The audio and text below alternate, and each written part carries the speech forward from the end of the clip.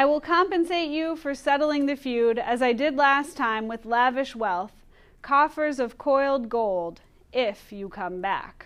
Okay, so picking out main parts of the sentence here, what we've got on the board, with lavish wealth is a prepositional phrase, that is correct. Of coiled gold, also a prepositional phrase.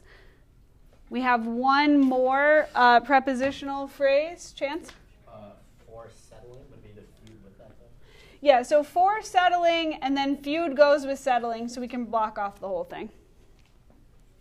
Okay, so for verbs, our first verb is will compensate. It's an action verb. Who or what will compensate? I is the subject. I will compensate who or what? You is the direct object. So the first part is correct. Now, we've missed a verb in here. Anybody see the verb that is missed? Dylan? Did.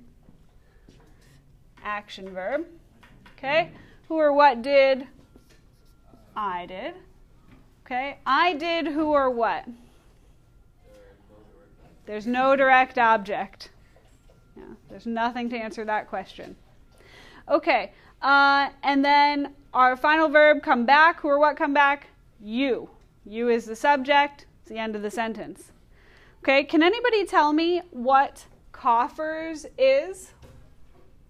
What would be the grammatical name for the... It is a noun. So what is it doing in the sentence? Owen? Is it a vast amount? A large amount? No, I don't mean what does it mean. I mean what grammatically in the sentence, what kind of structure is it? It's not accumulation of subjects. Accumulation of subjects is a list as the subject. Chris? Is it the phrase of apposition? It is. It's an appositive. It starts a phrase of apposition. Okay.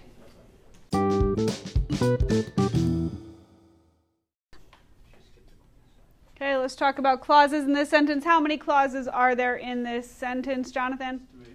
There are 3 clauses in this sentence. You are correct. 3 clauses. Is the first clause independent or dependent? Dylan? It is. It's independent. It starts right away with the subject. It doesn't have any words that make it dependent. What about the second clause? Dependent. It starts with as. So that word is our clue that that's dependent. It needs more information. It's part of a longer thought. And then our third one, if you come back, dependent. All if clauses are dependent. If clauses are always dependent. Yep. Didn't you say that prepositional phrases have to end with, or can't end with a verb, right? Like, So settling is a form of a verb. but it's not, there's no helping. But because it has no helping verb, it's not acting like a verb. Okay. In this case, settling is a gerund, which is a form of a verb that's acting like a noun. So could you have ended the prepositional phrase just for settling? So, not really. Feud is the object of the gerund. So, feud is linked to settling, so you would just make it the whole thing. Yeah, it's kind of tricky. All right, so we had 3 clauses in this sentence. One of the clauses was independent. 2 of the clauses were dependent. So what kind of sentence is this?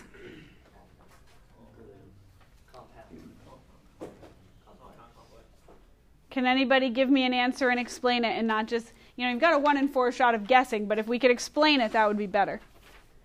What kind of sentence is this? Dylan? Is it a compound complex? No. We've eliminated one of our choices. Is it a compound? No. No. No. It is, yes. Process of elimination. Okay. It's a complex sentence. Okay, let me flip that. A complex sentence has 1 independent clause and 1 or more dependent clauses. That's what makes a complex sentence. And that is exactly what we have here. 1 independent, 2 dependent. Questions?